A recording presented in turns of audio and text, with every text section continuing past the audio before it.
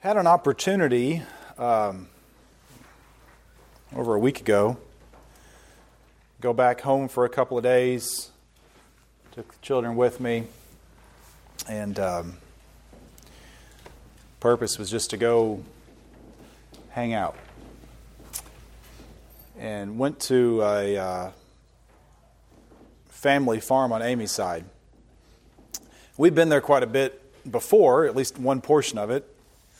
And it's in a nice kind of rolling hill part of Kentucky, real pretty, real scenic. And I'd been on one side of the hill and hadn't really been much on the other. And was sitting across and enjoying the beautiful scenery and the fall leaves that were starting and looking out across the valley up the other side, and could see all the cattle grazing off in the distance. And I really enjoyed sitting there for a while, and I couldn't stop thinking of that wonderful verse that says that He owns the cattle on 1,000 hills. And I thought about that and thought about that. And that's what I want to talk about today. 1,000 hills, cattle on 1,000 hills. What does that mean? Well, it isn't really meant to be literal in the sense that there's 1,000 hills that He owns. It's meant to imply that God owns everything. Owns everything. That wasn't really Amy's family farm I was standing on. It's His. Those weren't someone else's cows. They were His. And when I left that place and drove home, it wasn't my car. I didn't get back to my house that really was owned by me. It all belongs to Him. And that just really has been on my heart and mind for quite a while. So you want to turn to Psalms chapter 50 is where we find this verse. It's one small part of a verse nestled in several others that are important. Psalms chapter 50. I'm going to read probably the first half, verse 15, about the first half. Psalms chapter 50 says as follows: "The mighty God, even the Lord, has spoken and called the earth from the rising of the sun to the going down thereof. Out of Zion, the perfection of beauty, God has shined. Our God shall come and shall not keep silent. A fire shall devour before Him, and it shall be very tempest around Him. He shall call to the heavens from above, and the earth, that He may judge His people. Gather my saints together unto me, those that have made a covenant with me by sacrifice. And the heavens shall declare His righteous, for God is judge Himself. Hear, O people, and I will speak. O Israel, and I will testify against thee. I am God, even thy God. I will not reprove thee for the sacrifices or the burnt offerings to have been continually before me. I will take no bullocks out of thy house, nor goat from thy fold. For every beast in the forest is mine, and the cattle upon 1,000 hills. I know all the fowls of the mountains and the wild beasts of the field are mine. If I were hungry, I would not tell you. For the world is mine and the fullness thereof. Will I eat of the flesh of bulls or drink of the blood of goats? Offer unto God thanksgiving, and pay thy vows unto the Most High, and call upon me in the day of trouble, and I will deliver thee, and thou shalt glorify me." So those are the first 15 verses of Psalms chapter 50. I want to look at just the first part of this and then move into the application of it. We see here that this is the only second place in Scripture that God is used by 3 different names. Most of our modern translations don't do a good job at this, but we see God used by 3 different names here. It's very important calling out who and what He is in the very first verse. It says that He has spoken, He has called the earth from the rising of the sun to the going down thereof. There is not a place on this earth that God is not. We've talked about this multiple times over the years. We've mentioned it a few times recently. God is everywhere. God is in everything at all times. And any time that you are on this earth, God is here with us because He is in all places at all times. And there is not a single place you can go to escape from Him. And in some ways that can be terrifying if you're doing something you shouldn't be doing.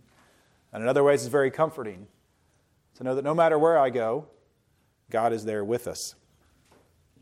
We see in verse 2, it talks about out of Zion, the perfection of beauty that God has shined. Zion is often synonymous with the city of God, the place that He loves, Jerusalem. Mount Zion is where David built his city and the temple. We see that out of Zion, the perfection of beauty, God has shined. There's tremendous richness in that concept. It says, our God shall come and shall not be kept silent. A fire shall devour before Him, and there shall be a very tempest around Him. Now that may sound incredibly concerning, and in some ways it certainly is. But we see Christ Himself telling us in Luke that He came to cast fire on the earth and wished that it was already kindled. We see in Acts 2:2 that when the Spirit came, had divided tongues of fire appeared to them and rested on each one of them. We see in 2 Thessalonians 1:8 at the end that the Lord Jesus is revealed from heaven with His mighty angels in flaming fire, inflicting vengeance on those who do not know God near the end of times.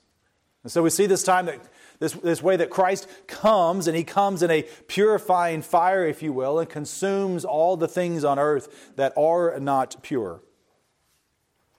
And so God shall come. He will not keep silent, and He will be a fire that devours before Him. He shall call to the heavens from above and to the earth, that they may judge His people. Gather my saints together unto me, that those that may have a covenant with me by sacrifice. And the heavens shall declare His righteousness, for God is judge Himself. I want to talk about sacrifice for just a minute. Again, these are themes that seem to be recurring repeatedly, and I don't know if that's because I'm not listening or maybe somebody needs to hear this or what is going on, but let us just review quickly. The Old Testament system for sacrifice was put into place as a temporary measure for us to seek forgiveness for our sins.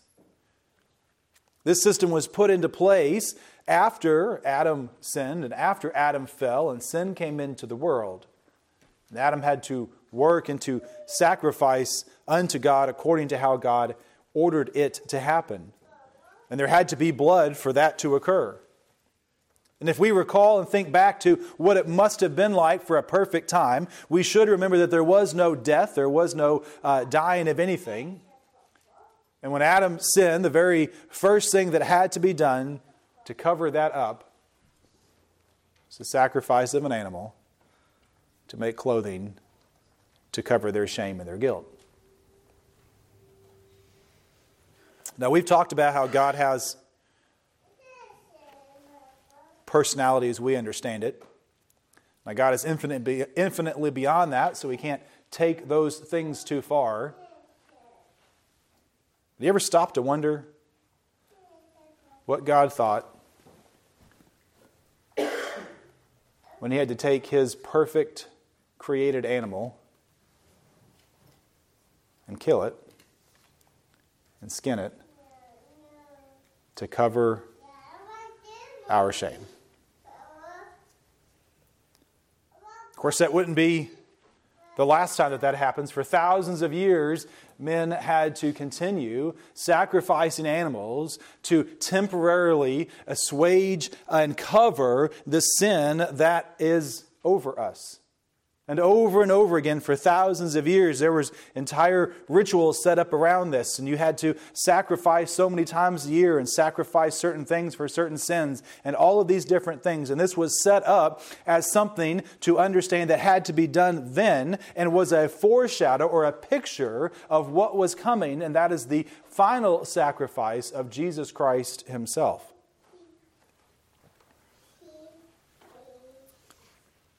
We are reminded in the book of Hebrews that without the shedding of blood there is no forgiveness of sins. I want to go there just for a moment, Hebrews chapter 10, and read a portion of that to put us in remembrance of what has been said about sacrifices. Hebrews chapter 10, I'll read 1 through, I think, verse 18. So follow in mind what I had said about how the law had a requirement for sacrifice, and Christ comes and fulfills that law. It says as follows in Hebrews 10, "For the law, having a shadow of good things to come, and not the very image of the things, can never, with those sacrifices which they offered year by year continually, make the comers thereto perfect. For then they would not have ceased to be offered, because that the worshippers, once purged, should have had no more consciousness of sin." Let me pause there and say the point that he's trying to make here is that a blood sacrifice of an animal was only temporary. It had to be done over and over again. Were it any other way, then you could sacrifice an animal once and have been cleansed from sin, but as it were, it is not possible. But in those sacrifices, pick it up in verse 3, there is a remembrance again made of sin every year. For it is not possible that the blood of bulls and goats should take away sin. Wherefore, when he cometh into the world, he saith, Sacrifices and offerings thou wouldest not, but a body thou hast prepared for me. In burnt offerings and sacrifices for sin thou hast no pleasure. Then said I, Lo, I come. In the volume of the book it is written, To do thy will, O God. And above, when he said, Sacrifices and offerings and burnt offerings, and offerings for sin thou wouldest not, neither havest you pleasure, which are in offering by the law. Then he said, Lo, I am come to do thy will, O God. He taketh away the first, that he may establish the second. And the which and the which we will we, let me start over again, verse 10.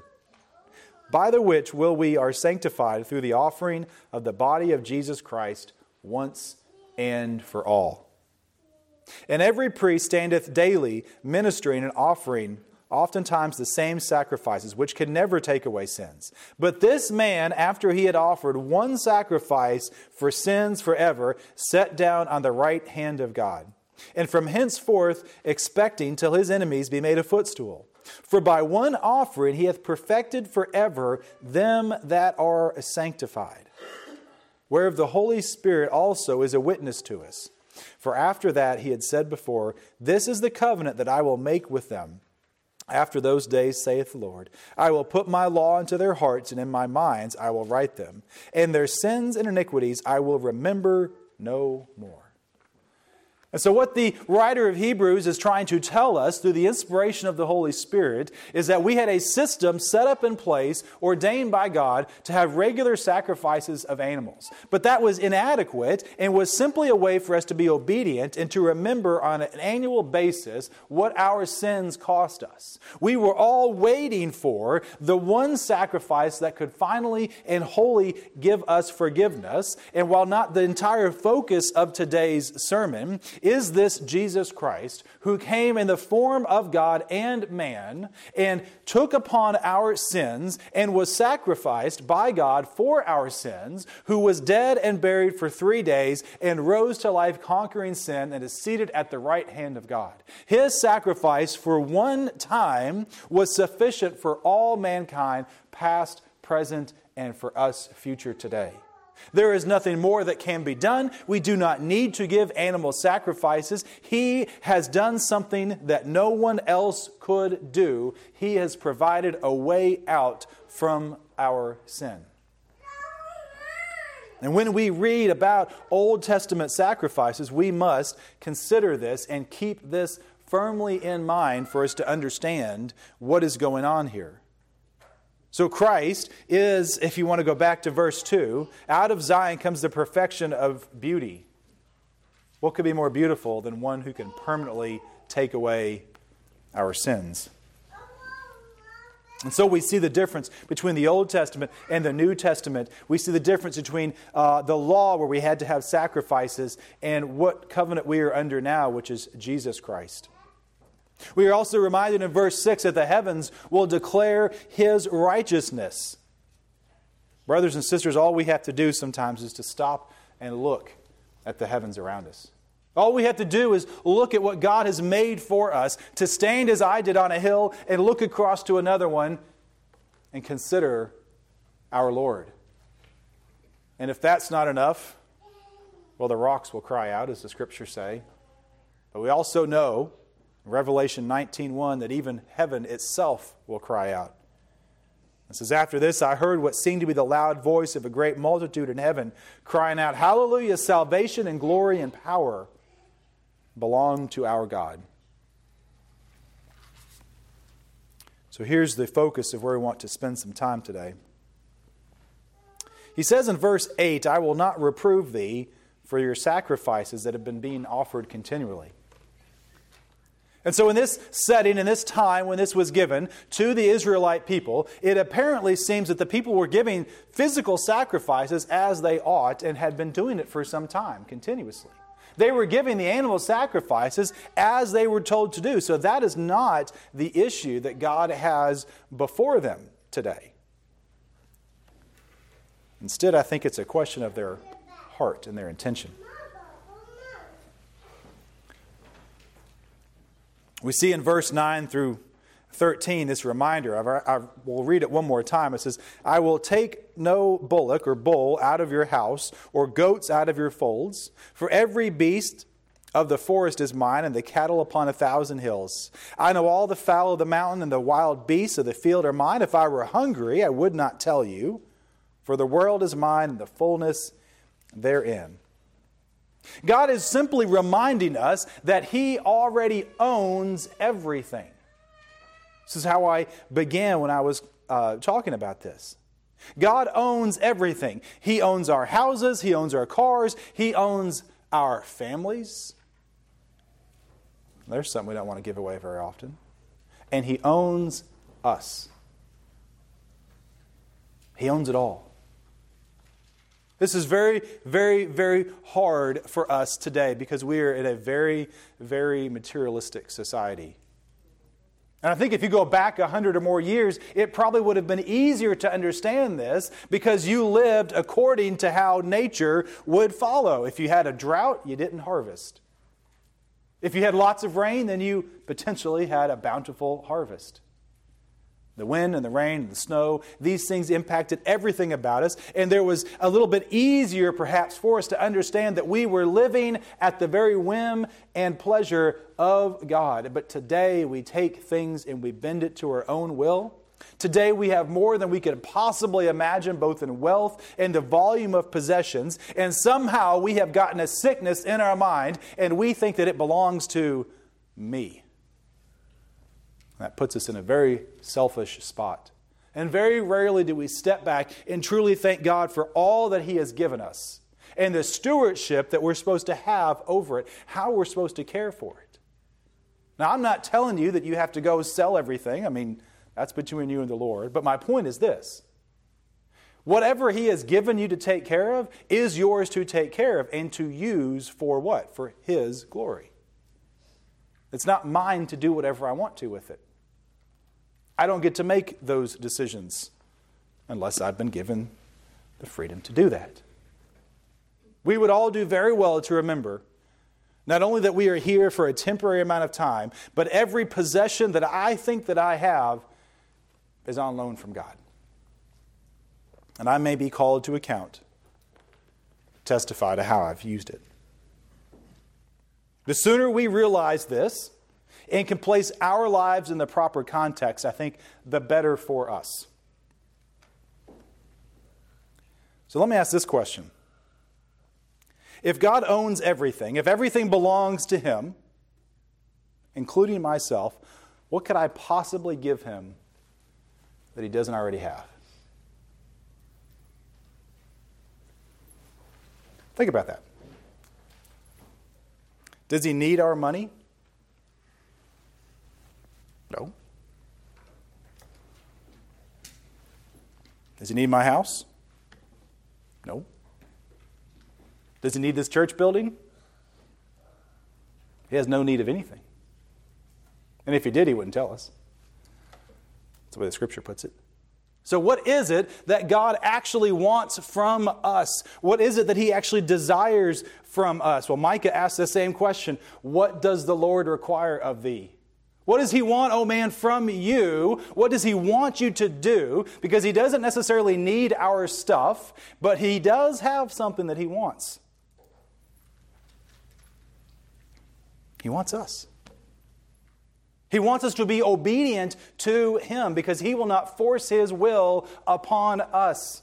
I have the choice every day, every moment to whether I will be obedient to him or I will be disobedient to him. And while he may own physically everything, he gives me the choice for what to do with it. And what he wants is for me to love him and to be obedient to him.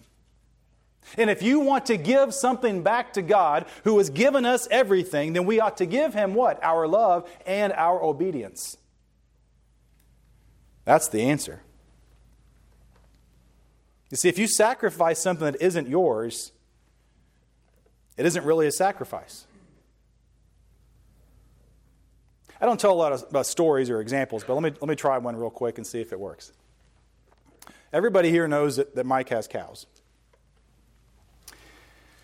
If I go to drive down the road one day and have a trailer and I pull up to his house and he's inside doing something and he doesn't know it, but I take one of his cows. And about an hour later, I make a few laps out here in the county and I pull back in and I drive up to his house and I knock on the door and I said, Mike, I got something for you. He said, what? I said, well, you come out here and let's see.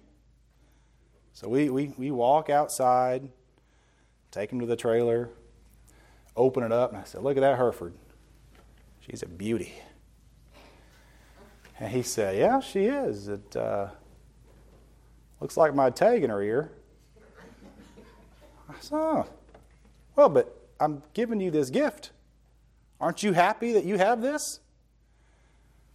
He scratches his head and said, well, Brother Ben, I'm pretty sure she's mine. I said, no, you don't understand. She might have been yours, but she wasn't for like an hour. I took her. I'm going to give her to you now. He's like, well, that's kind of like giving back what I already have. So don't look at it that way. You're supposed to be excited and surprised that I'm giving you a cow. I mean, these things are expensive. Would that make any sense? Do we do the same thing to God? Do we take what he's already given us and somehow think he's going to be impressed that we give it back to him? When what he really, really wants is our obedience to him, you see. He wants love from us. What Mike really wants was what he called a couple years ago and asked me to do.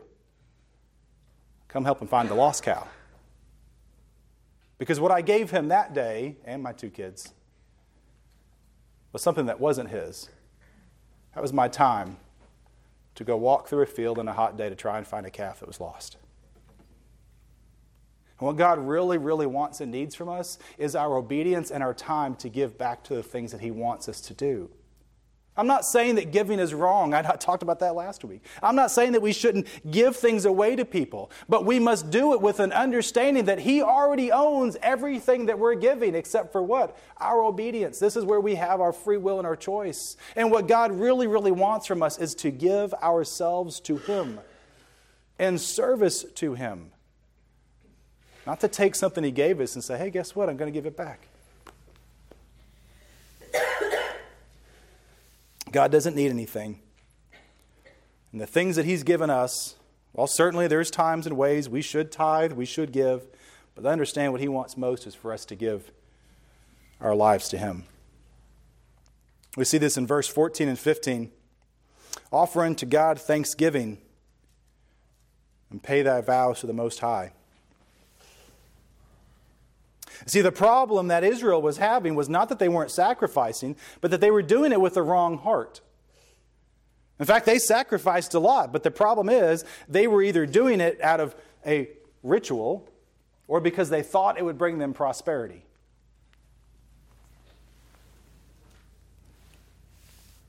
It doesn't really work that way. God's asking us to be thankful for the blessings that he's given us, and to demonstrate our gratitude by repaying the vows that we've made to him. Have you ever made a vow to God? That might be kind of a dangerous thing to do. We might forget. Do you think he does? Brothers and sisters, if God has led us to do something and we tell him that we'll do it, oh, we'd better do it. Thankfulness for his blessings, verse 14, offer thanksgiving to God and pay the vows unto the Most High God. What do we owe him for saving us? Everything that we are. Everything that he's given us physically and everything that we are in our free will. We must acknowledge him and claim absolute dependence on him. Verse 15, and call upon thee in the day of trouble, and I will deliver thee, and thou shalt what? Glorify me. You see, we are called unto God, not just to give back what he's already given us, but to be thankful for what he's given us, and to fulfill the vows and the promises that we make to God, and to acknowledge him before the wicked world. And we're to use the things he gave us to do that. Not in a ritualistic way where every week I do this or every 6 months I do this, but in a way that we have a relationship with God because he is here with us and wants the relationship.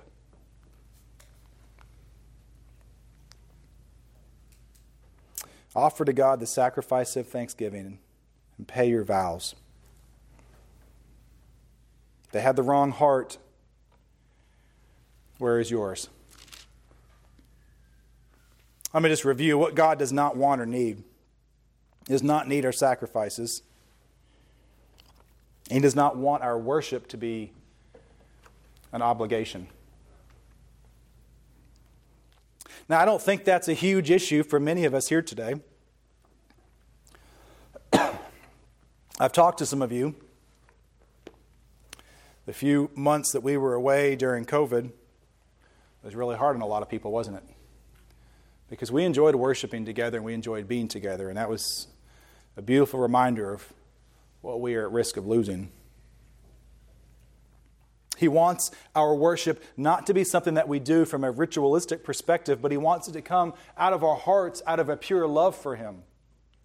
When we stand together or sit together and sing a hymn, it shouldn't be just because, well, he called the number, I'm going to sit here and read the words. But it should be something we do out of true thankfulness. And as we think about the Thanksgiving season that comes up, what are we truly thankful for? Are we thankful for the possessions and things that he gave us? Sure.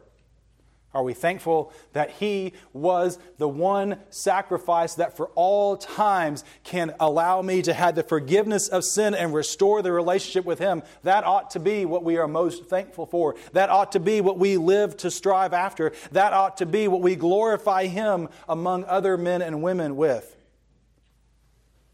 He doesn't want our obligation to worship. He wants our true and pure worship. And he stands in opposition to the idea that you and I actually own anything. So what does he really want?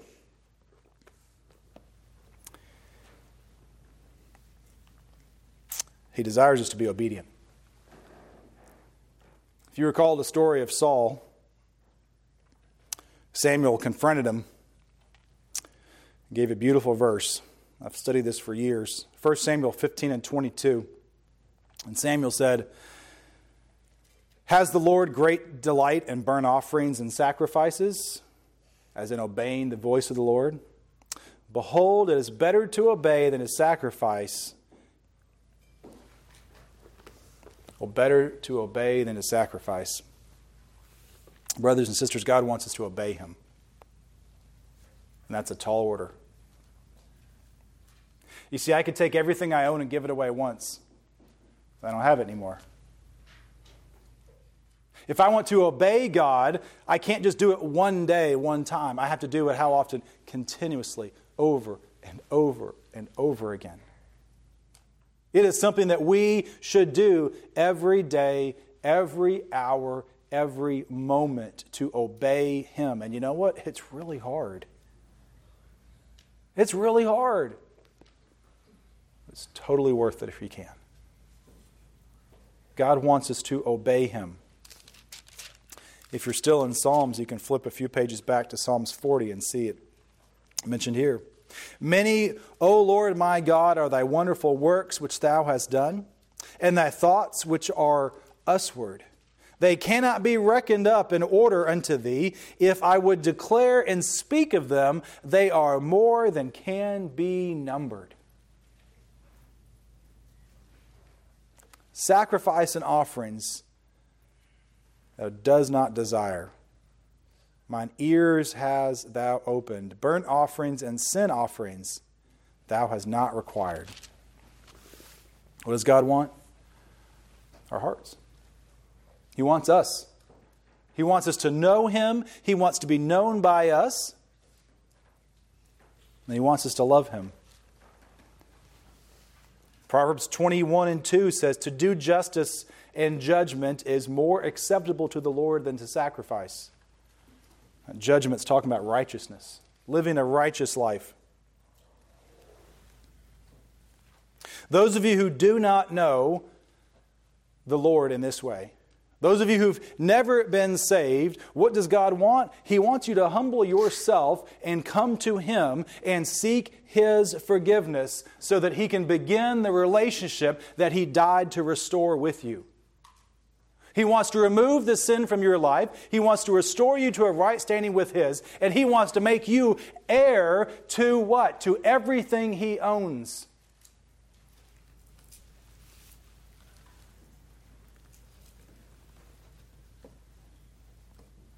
See, my Heavenly Father owns it all. Cattle on 1,000 hills. And it delights the Lord to give it to His children. And if you've never come to the saving knowledge of Him, that is absolutely what He wants. And some of you will actually have to sacrifice some things to get there. Oh, you can't get there by giving money. You can't get there by giving away your possessions. But what you're going to have to do, you're going to have to get over yourself. You have to sacrifice your pride. You're going to have to humble yourself before an almighty God and seek Him first. And sometimes that's really, really hard to do. Those of us who do know the Lord, the saints among us, I wrote this down so I wouldn't forget it. I've said things like this before. God wants your obedience more than what you think you own. God wants our obedience more than what we think that we own. Because the reality is, we don't really own anything. God desires for our obedience. God desires for us to be thankful to Him. God desires that we call upon Him. God desires that we fulfill our vows to Him. God desires that we do whatever it is He asks us to do. Are you being obedient to God? The one who owns it all anyway. It's the only real question that matters. As I mentioned, for those who don't know the Lord, you're actively disobedient.